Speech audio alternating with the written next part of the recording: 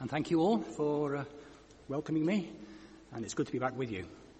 First time in this amazing building. Going to be full one day, isn't it?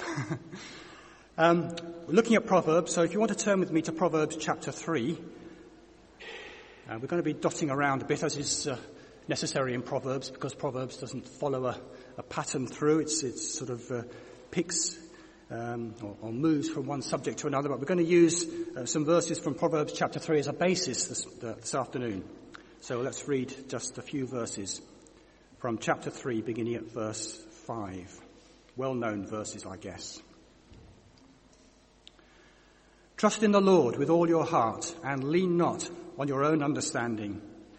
In all your ways acknowledge him, and he will make your paths straight. Do not be wise in your own eyes. Fear the Lord and shun evil. This will bring health to your body and nourishment to your bones. Honor the Lord with your wealth, with the first fruits of all your crops. Then your barns will be filled with overflowing, and your vats will brim over with new wine. My son, do not despise the Lord's discipline, and do not resent his rebuke, because the Lord disciplines those he loves. As a father, the son he delights in. Well, as we all know, the United States of America has bestowed many blessings on the world, and one of them, 80 years ago, was a book called How to Win Friends and Influence People. It was the number one bestseller in 1937, written by Dale Carnegie, and it's been a hot seller ever since. It's sold millions of copies. And the reason I think people have bought this book, because they're always looking for ways to do what sociologists call, or to heal what sociologists call interpersonal relationships. People realize that we have to get on with one another in society, at work, with our neighbours, our colleagues, whatever it might be. So interpersonal relationships are very important.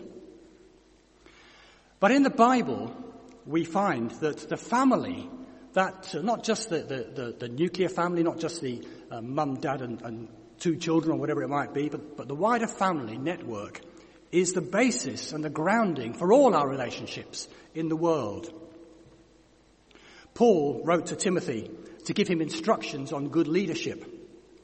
And he said this: the good leader must manage his own family well and see that his children obey him with proper respect. If anyone does not know how to manage his own family, how can he take care of God's church? And we could expand that, extrapolate that, and say, well, how can someone manage a company or run a business or even run the country if he can't manage his own family well?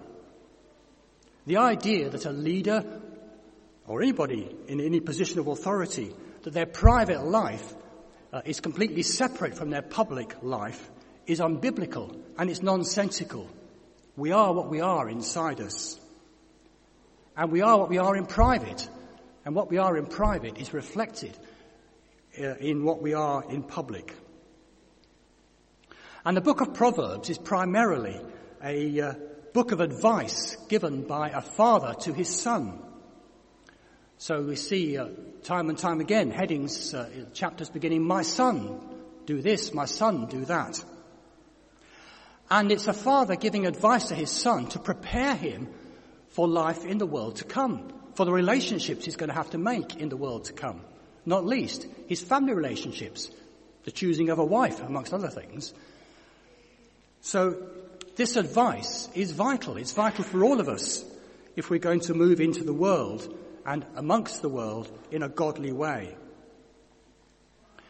The father gives the son advice on how to manage family relationships so that he can move into the world and manage other relationships well. So we're going to start this afternoon with some basic principles from this passage in chapter 3, and then we'll go on to look at how these principles work out in specific family situations. So verses 5 and 6 in chapter 3, I think, form the grounding of the whole of Proverbs, really. Trust in the Lord with all your heart and lean not on your own understanding. In all your ways acknowledge him, and he will make your path straight. Now those are good words, wise words for all of our lives, aren't they? Trust the Lord, not your own wisdom.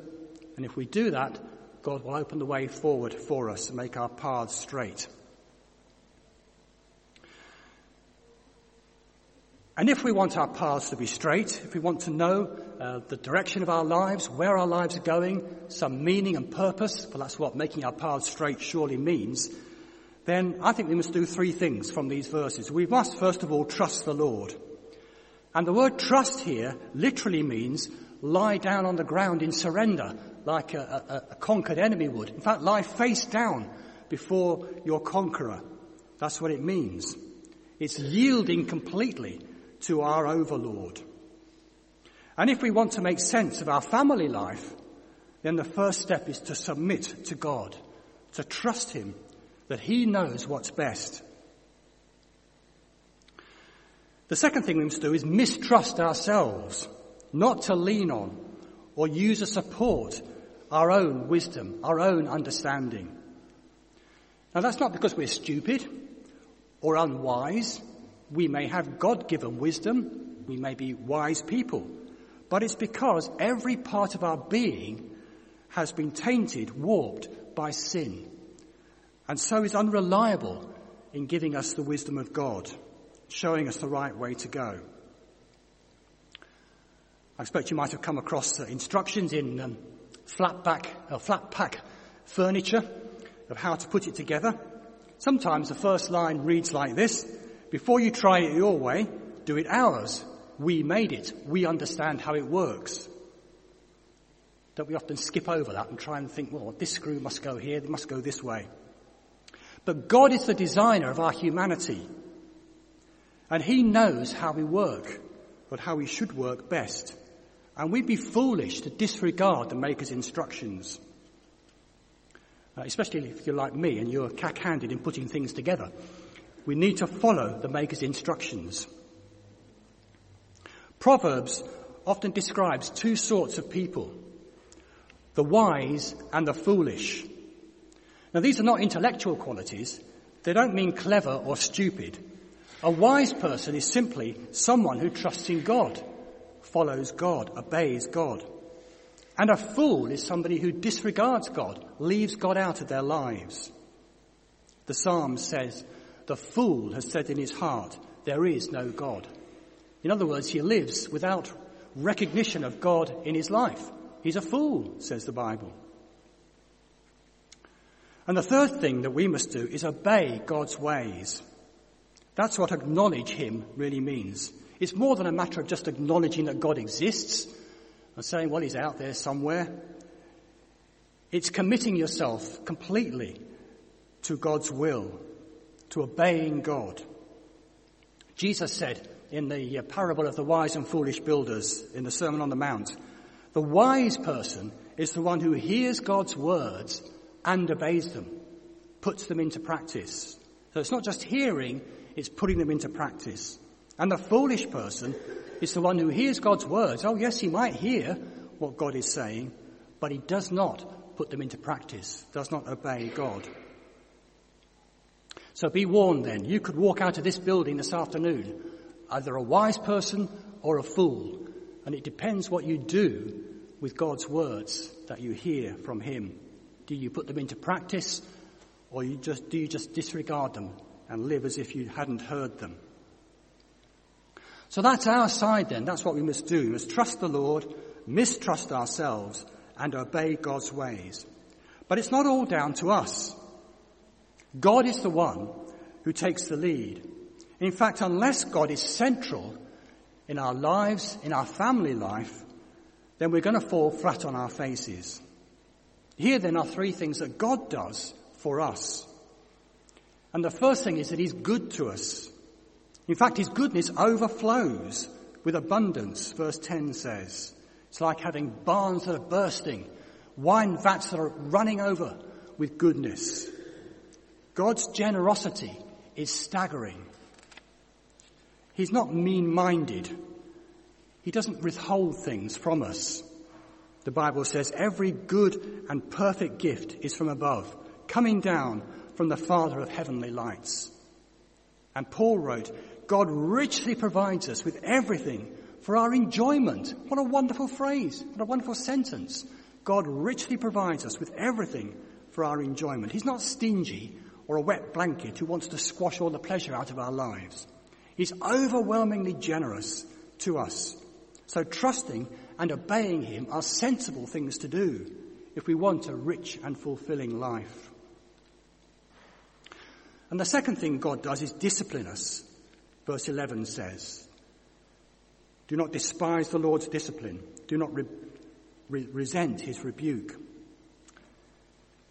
Just as we know that children need discipline, and we'll come on to that in just a moment, so God knows that we need discipline. We need pointing in the right direction. Sometimes that takes more than just a word. It takes some action from God. He disciplines us, and it's good for us to be disciplined. And thirdly, God loves us, verse 12 says, because the Lord disciplines those he loves. He loves us. God's love is full and free and undeserved by us. Rico Tice in the Christianity Explored course says this. He says, you are more sinful than you ever realized, but you're more loved than you ever knew.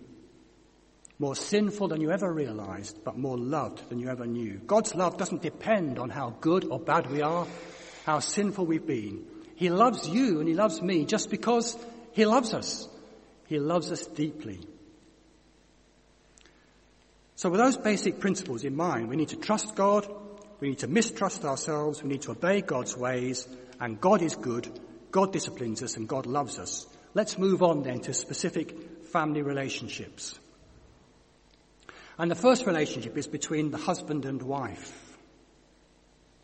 Now, in today's society, we need to get clear what God's blueprint for male-female relationships is, because there is enormous confusion these days, and many mistruths and untruths are put forward as to how we can or should live. But God's told us quite clearly how we should live with one another as men and women. Do you know what God's first command to his newly created human beings was? What was the first thing God told men and women to do? Was it to look after the animals?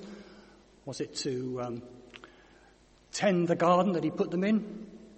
Well, you can look it up. It's in Genesis chapter 1, verse 28. The first thing God said to his newly created human beings was, go and have sex. He didn't actually use those words. He said, be fruitful and multiply. That was his command. But you can't do that without going and having sex together. That was his first command. So God made human beings with a unique and fundamental relationship between them, a relationship for an intimate, yes, sexual relationship between men and women. But he went on to decree how that desire, that inbuilt desire, should be fulfilled.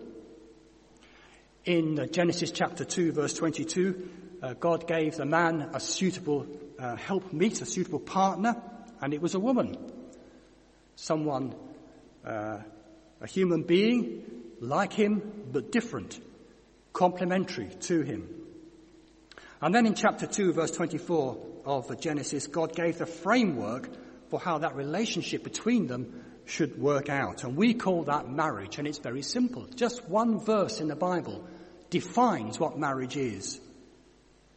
For this reason, a man will leave his father and mother and be united to his wife, and they will become one flesh. That's God's definition of marriage.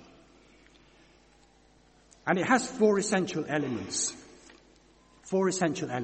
It's heterosexual. It's between a man and a woman. The Hebrew is quite clear. It is a man and a woman. That is a definition of marriage. And whatever the government or anybody else wants to call any other relationship, it cannot be defined as marriage as far as the Bible is concerned, because a marriage is between a man and a woman. It's a public institution. The man leaves his father and mother and is joined to his wife. That's a public institution. It's for people to see. People can clearly see there is a starting point from which this new relationship begins. And it's not just for the couple. It's not just a sort of private little ceremony for them. It's good for society because it's a public ceremony, a public institution. Marriage benefits society. It's the bedrock for which the networks of society move out. And if we undermine marriage, the joining networks, the ties that hold society together begin to fall apart because we've undone the bedrock in society. It's lifelong. The word united there, be united to his wife, literally means stuck permanently to, glued to, if you like, super glued to even. It's a permanent relationship. And it's sealed by sexual union. The two will become one. Notice there, the sexual union comes after the marriage, not before it. When Jane and I got married in 1973, we were just finished our college days. At the end, I began my life at college in 1969, the end of the 60s, which the sexual revolution had just happened. And I can tell you that life in college was pretty hair-raising in those days. But even so, I think the basic understanding, certainly amongst older people then, was still that sex should be retained until after people had got married.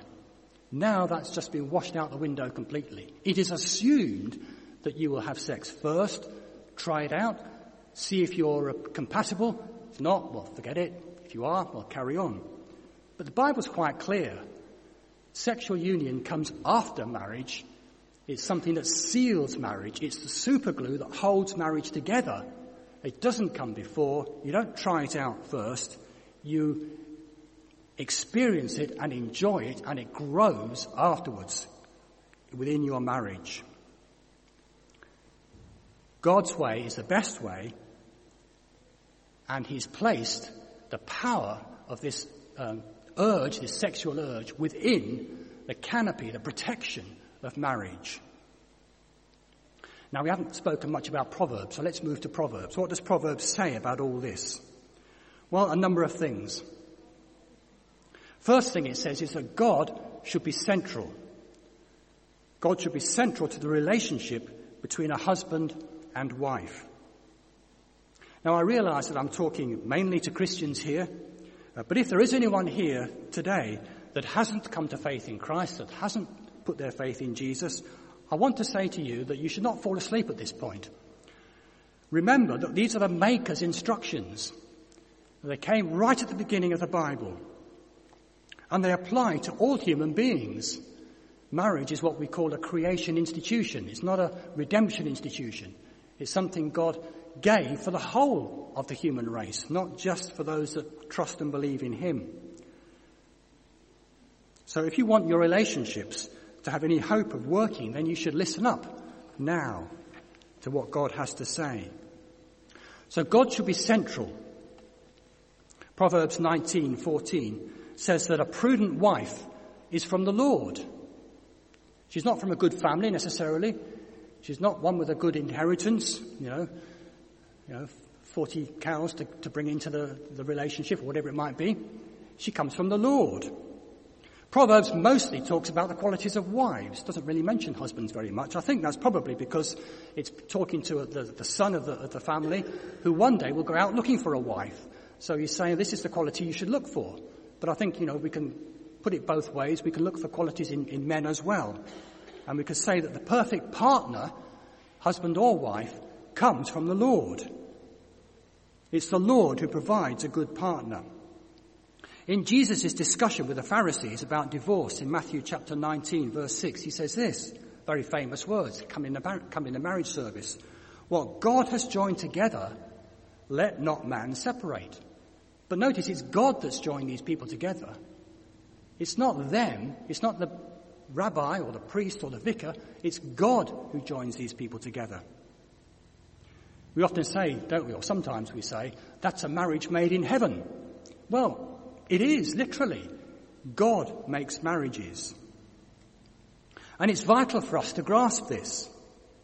If you're not married here this afternoon, and hope that one day you might be, then your first action should be, well, what does God think about it? You should ask God about it. Pray about it. Does he want you to be married? And if he does, who does he want you to marry? Start praying about it before you ever get anywhere near meeting somebody and dating them and seeing whether it's going to be the right one or not. Start praying about it. Seek the Lord, because marriages come from God. And for those of us that are married, it's very important that we recognize that marriage comes from God. We should look at our marriages as something that God wanted and God has given us as a gift. And we should be constantly asking how our marriage, how my marriage can honour God, bring glory to him. Ecclesiastes chapter 4 verse 12 says, "A cord of 3 strands is not easily broken." And many people have applied that verse to a marriage of 2 people with God as the centre. A 3-stranded bond that's not easily broken. God is at the centre of our marriage. And having God at the centre creates a framework for a sound and secure family. Here are a few proverbs that illustrate this.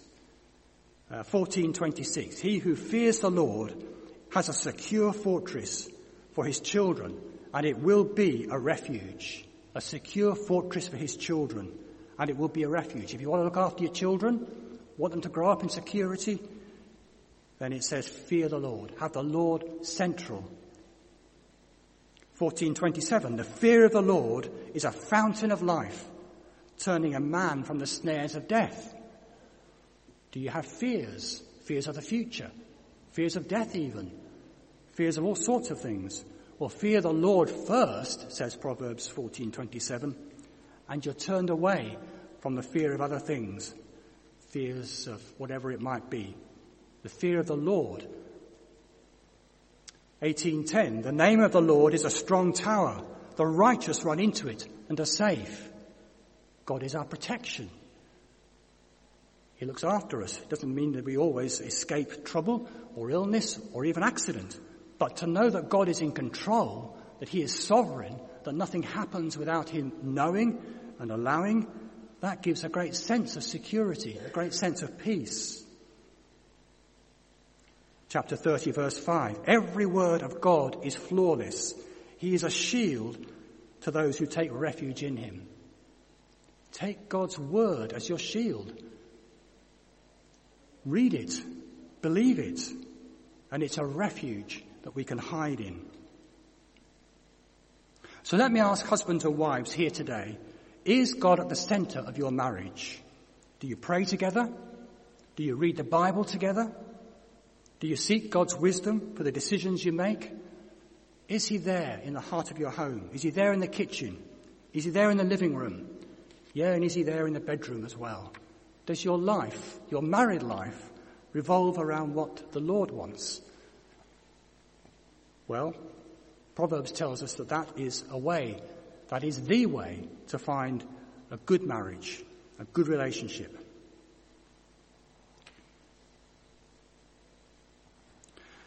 And what does trusting God mean for our marriages as a whole? What does it give to us? And what does it mean that how should we respond in our marriages? Well, it means that we should be faithful to one another, to our partner, faithful to each other.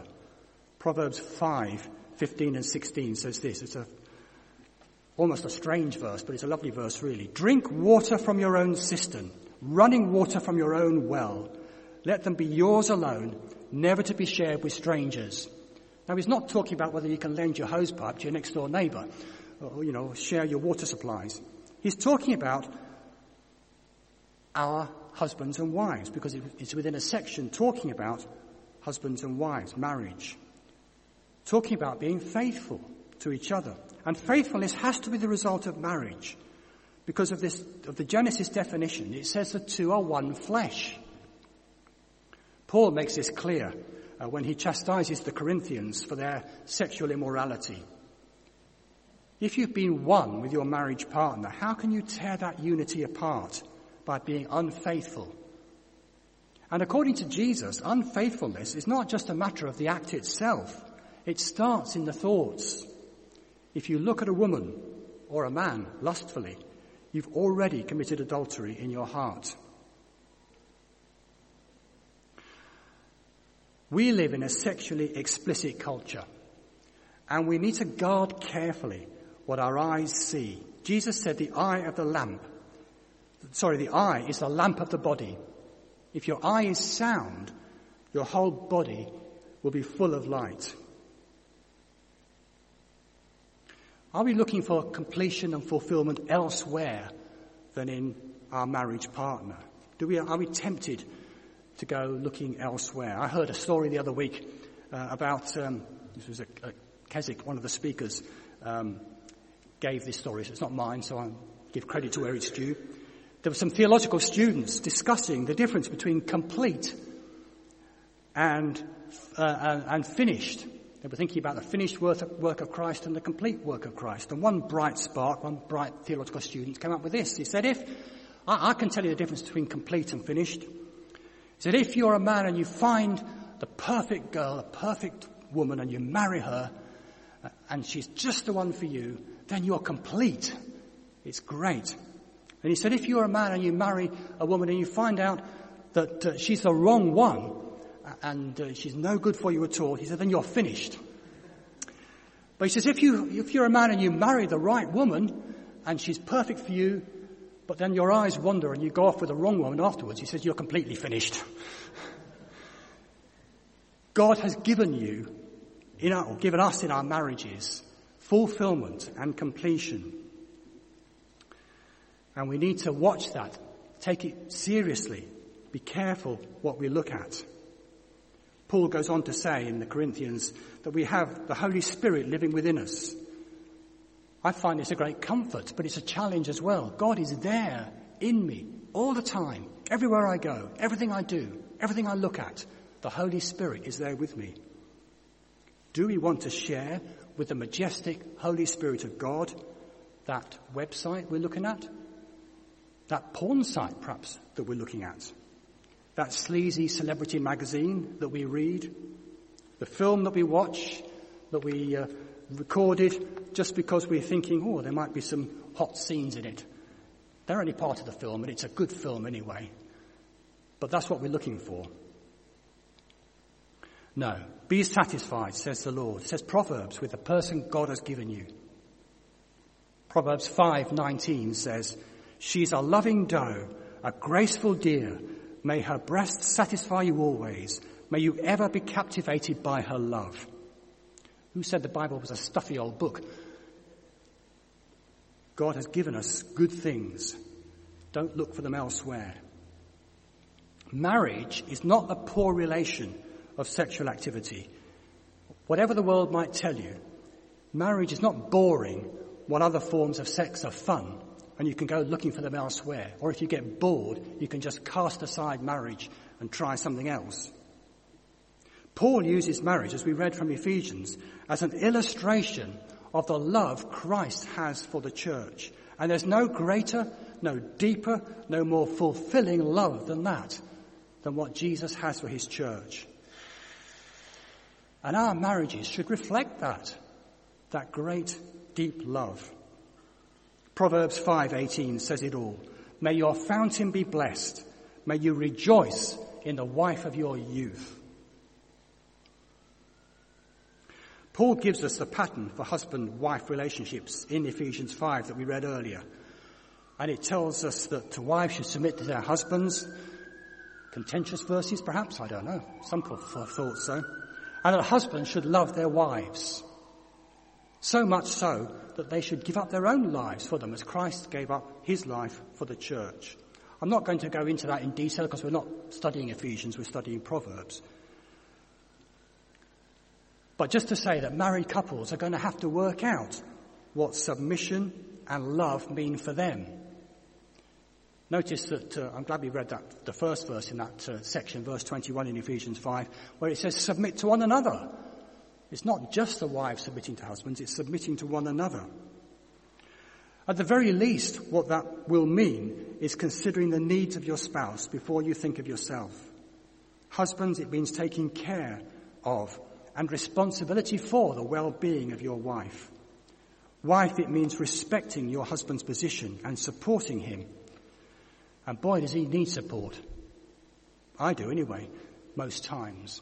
I think one of the problems in society today is that men have lost the respect of others, perhaps women, mostly women, and it's causing problems. Let's respect one another. Let's respect especially the position that men have. Just a final remark about marriage. We've talked about the married state as if it was right for everyone. And if you're not married here today, it might seem to you that you're being left out of God's plans. Well, nothing could be further from the truth. If marriages are made in heaven, then singleness is as well. God doesn't leave any of his children out. There may be many reasons why it's right for a person to remain single. Paul says it's often better to be single because then you can give yourself wholeheartedly to God's work. You don't have obstreperous children waking up at 5 o'clock in the morning. You don't have sleepless nights. You don't have dirty nappies. You don't even have the day-to-day tensions that even the best marriages have within them. Jesus gives two other reasons why people may remain single. He says in Matthew chapter 19, verse 12, that some may be born unable to have normal sexual relations. This may be because of a physical disability, or it could be because of sexual orientation. I'm not going to dwell on this, but let me just say that same-sex attraction can be real, and it can be real for a Christian. But the Bible is clear that homosexual practice is not permitted for the God-fearing person. Sex is between a husband and a wife within marriage. Therefore, such a person, I believe, should count it as a privilege to be able to serve God wholeheartedly as a celibate individual, just as many heterosexual people do.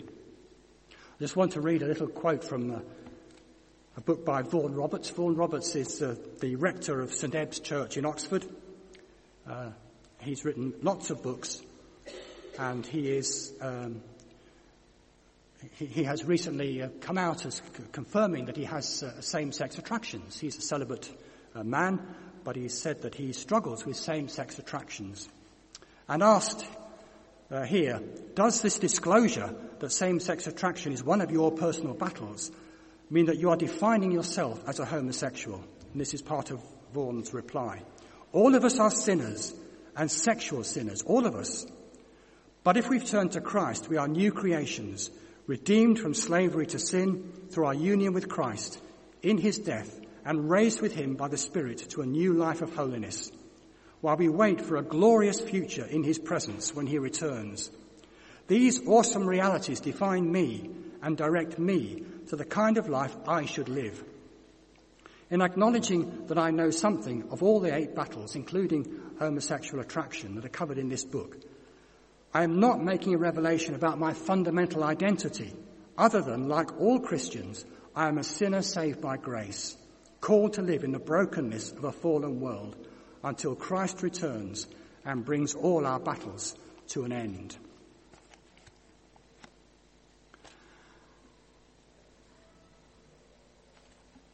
Our sexuality doesn't define us. As Christians, what defines us is our relationship to God through faith in Jesus Christ. And that we should celebrate, and we should celebrate it in whatever situation Jesus has put us. Jesus' other reason in Matthew chapter 19 that people should remain single is that they may be unable to have sexual relations later on in life. Again, that could be through illness, disability, or it could be through the loss of a spouse, and you suddenly find yourself in a single situation again. Whatever your situation is, I want to say that God has not abandoned you. God has not said, right, that's it, you're finished now, your life is over. God loves you dearly, and he wants to shower his good gifts on you. He has a place for you in his kingdom and a plan for your life. Jesus was single and never experienced sexual intercourse, but he was the most fulfilled and complete human being who has ever lived. Follow his example and find your fulfillment in Christ. And I want to say to the church as well, we call ourselves the church family. Are we really a church family? Do we include the single people? Do we invite them into our homes, let them play with our children, have the experience of having children around them, which they might long for? Do we welcome them on outings, include them in all we do? Are we really the family of God for everybody in our family? Well, it's time to move on to the place of children in the family. And the first thing to say is that children get the vast majority of their direction from their parents. So the advice of chapter 4 in Proverbs, verse 3, is vital. When I was a boy in my father's house, still tender and only a child of my mother, he taught me. And he said, lay hold of my words with all your heart, keep my commands, and you will live. The prime source of teaching for a child is his parents. Perhaps a parent's lifeline comes in Proverbs 22, verse 6. Train up a child in the way he should go, and when he's old, he will not depart from it. Now, having godly parents is not a guarantee that your children will turn out little angels, but it's a good start. It's the best start that they could have. Teaching your children the ways of the Lord is not primarily the Sunday school teacher's job. If you're a parent here today, it's your job. You as a parent have the responsibility of teaching your children the way of the Lord. So please, mums and dads, pray with your children, read the Bible with them, give them Bible storybooks to read, teach them the way to behave, and be absolutely frank with them about gospel truths. We used to drum it into our children when they were quite small. How do you get to heaven? And I'd wait for an answer. If it wasn't forthcoming, we'd give them the answer. And the answer is by having your sins forgiven and trusting in Jesus. It's not by being good, by saying yes to mummy or helping with the washing up or going to Sunday school. It's having your sins forgiven. Even from a small child can understand that. The things you've done wrong, Jesus will forgive you if you say you're sorry. And trusting him. That's how you get to heaven. And Sunday school teachers, I know they're out there, but you can pass this on to them or they can listen to it online. Sunday school teachers, please never give any hint to children that if they are good, God will love them or love them more or will accept them. Don't even hint that that's how it is. You know the gospel. You know the gospel of grace. You know it's the grace of Jesus. You know it's the forgiveness of your sins. You know it's trusting Jesus that brings you into a relationship with God. It's no different for children. It's the same for them. So tell them so. Don't hide it. Don't be embarrassed. Don't try and tell them like everybody else does that if they're good, everything will be all right or God will love them. Tell them they need God's forgiveness and they need to trust Jesus. And that leads us on to discipline then. Proverbs has got something to say about discipline, quite a lot to say about disciplining children. And the first thing it says is that you must do it. Chapter 13, verse 24 says, he who spares the rod hates his son, but he who loves him is careful to discipline him. Careful to discipline your children. As we saw at the beginning, disciplining is something God does. He does it with us. Therefore, it's a good thing. If God does it, it's good, a good thing to do. What is it? What is discipline? It's putting someone through a difficult, perhaps painful experience so that they learn a better way to go. They learn from their mistakes and they learn a better way forward. God does it with us. You may wonder why God has allowed this illness or that situation, that difficult situation at work or whatever it might be. There could be many reasons, but one reason you should explore is that God wants to teach you something. He wants to teach you something about your way of living or about the way in which he wants you to go in the future. And the most important thing he wants to teach you is that you learn to trust him and obey him completely in every situation. We've just sung, haven't we, the words from Psalm 23. When I walk through, the old version has it, when I walk through the valley of the shadow of death, you are with me. Your rod and your staff comfort me. We can only walk through dark places in our lives if we have God beside us and we're trusting him. And that's what he wants us to do. So why do we need to discipline our children? I think there are two reasons. Firstly, because a child has no experience of what is right or wrong. Chapter 29, verse 15 says, "The rod of correction imparts wisdom, but a child left to himself disgraces his mother." Remember what we said about wisdom and folly at the beginning. Wisdom is trusting God. Folly is ignoring God. And this verse says a child doesn't know how to do that. Doesn't know how to trust God. Doesn't know that doing his own thing and leaving God out is folly. He or she is unwise as far as that goes. And we must teach them wisdom. And that sometimes needs discipline. And the second reason is that children are sinners. We, on Christianity Explored, of course I run in our church, we look at the parable, well not the parable, the events in Jesus' life when the parents brought little children to Jesus to bless them. And the disciples pushed them away and said, "No, go away." And we look at why Jesus accepted the children. What is it about children? And the first thing that everybody says is, because they're innocent. And I have to say to them, are they? Are they innocent, really? Have you brought up children? Have you been a child? Well, I have. And as far back as I can remember, I know that I'm not innocent. One of the earliest things I can remember about my childhood, and I know it's before I was 5, because we moved house when I was 5, and it was in the old house, is I got so cross with my brother that he was in a pram that I pushed him through a hedge in a pram. And that's when I was less than 5. Children are not innocent. Yes, they're sweet. And yes, they haven't learnt the ways of the world, but they are not innocent. From the earliest age, they know how to wrap people around their little fingers to get what they want. They are selfish, basically. That's how they're brought up. That's how they come into the world. They are not innocent. What it is about children is they come with nothing. They can offer nothing. They don't deserve their parents' love. Their parents love them if they are in a loving home. They feed them, they clothe them. They can't pay for it. They come with nothing in their hands. And that's how we should come to God, with nothing in our hands. We should trust God, coming with nothing to offer him. But children are sinners. They're not sweet and innocent.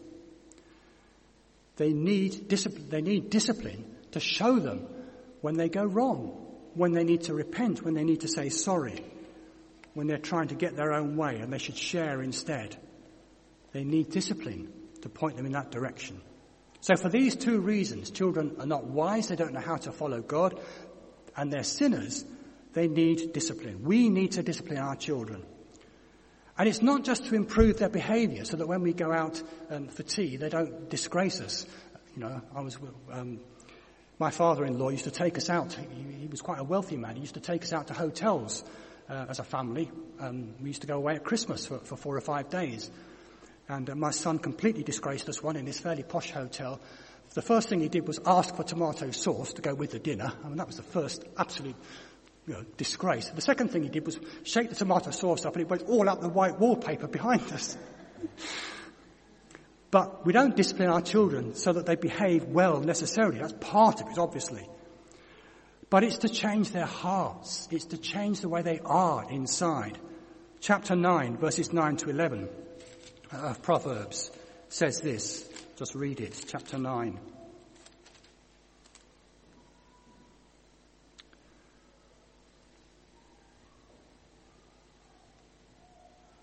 I got the right verse. No, it's chapter 2. Sorry, wrong verse. Chapter 2, verses 9 to 11.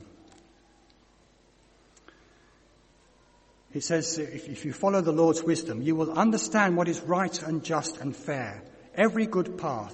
For wisdom will enter your heart, and knowledge will be a pleasure to your soul. Discretion will protect you, and understanding will guard you. We're not looking just at outward behaviour here. We're looking at a change of heart, changing our hearts, entering God's wisdom, entering our souls. And that's why we should be disciplining our children. So how should we discipline our children? Now, Proverbs talks about rods quite a lot. My father didn't actually have a rod at home. He once hit me on the hand with a carving knife steel when my hands were on the table and drew blood across my knuckles. I think he regretted that ever since. But I don't think we should necessarily say that we should use corporal punishment, beating our children all the time. It's not a carte blanche for corporal punishment. You can only tell what a child will respond to by trial and error. Paul says in Ephesians, in that chapter we just read, fathers, don't exasperate your children. Don't over-discipline them so that they wear out with the being told off all the time. One child will be as good as gold if you take their iPad off them for an hour. Another will need perhaps stricter measures. You have to find the right way for your children. The baseline, however, is to discipline the way God disciplines us. And it's always with love. God loves us. He disciplines us with love. So don't do it when you're angry. Don't lose your temper with your children. If you get angry with what your children are doing, have a cooling off period. Send them to their room and you go to your room. Cool off and come back and then decide what sanction is needed. A peaceful family life does not come with letting children do what they like. Chapter 29, verse 17 says, discipline your son and he will give you peace. He will bring delight to your soul. If you let children run wild, they don't bring peace, they bring chaos into the household. I think it's striking how much there is in Proverbs about joy and peace. The result of much of what this book teaches us is not so much a good life, but it's joy. Joy to the heart, joy to the soul. Chapter 23, verse 24 says, the father of a righteous man has great joy. He who has a wise son delights in him. May your father and mother be glad. May she who gave you birth rejoice. There should be great joy within the family. Joy with your children, even when you're disciplining them. Joy together as a family. Joy when you do things together. Joy, yes, when your children are good. And your parents are good too. And joy when you share life together. And it's not just within that immediate family circle. It goes down the generations. Chapter 17, verse 6 says, children's children are a crown to the aged, and parents are the pride of their children. It ripples out through the generations when our family life is secure and safe in the Lord. Well, there's lots more we could say. I'm sure if you go through more of Proverbs, much more you'll find. But let me just finish on a personal note here. Neither marriage nor parenthood, nor even being a child, are always easy, but there is great joy. I have the joy of being married to a wonderful godly wife. She's poorly at the moment, so I'd be glad if you pray for her. She's in hospital at the moment. I have 2 children who have grown up to love and serve the Lord. I have 4 grandchildren, one of whom at the age of 10, he's now 11, at the age of 10 gave his life to the Lord and is following the Lord, for which I'm very grateful. The credit for all this doesn't go to me. It goes to the grace and mercy of God and all that he's done for us. I have made many mistakes. I've seen my wife weep buckets over our son who went for a 5-year wander away from the Lord. And I'm sure many of you, or some of you, have had that experience, and it's so painful. But you have to keep trusting God. You have to keep praying and seeking him. The Lord has had to deal with my pride in many ways. One of the ways he gave me a time of, quite a long time of painful stress and difficulty and hardship. As a family, we've been tested, sometimes almost beyond endurance. We've been made homeless twice by churches, I would add, and had hard times to go through. Sometimes we've not known which way to turn. But, and here's the but, God is a gracious and loving Heavenly Father. And he has brought us to a place of peace and joy. I'm sure there'll be tough times ahead, but his discipline and his love mean that we can trust him implicitly. And it's in those hard times, perhaps, that I learned to trust God. I'll tell you one story. We were finishing a placement in a church in North Yorkshire, and due to take up another one in another church, and we'd been to that new church to share in their service, being led to believe that that's where the Lord was calling us, calling me to serve. But at the end of the service, I was taken on one side and told, basically, we don't want you. This is not the place for you. We had nothing else. I had no home to go to, nothing else lined up, didn't know which way to turn. And we drove back across the North York Moors in the dark and just stopped at the top of the moors, and my wife and I prayed and handed the situation to God.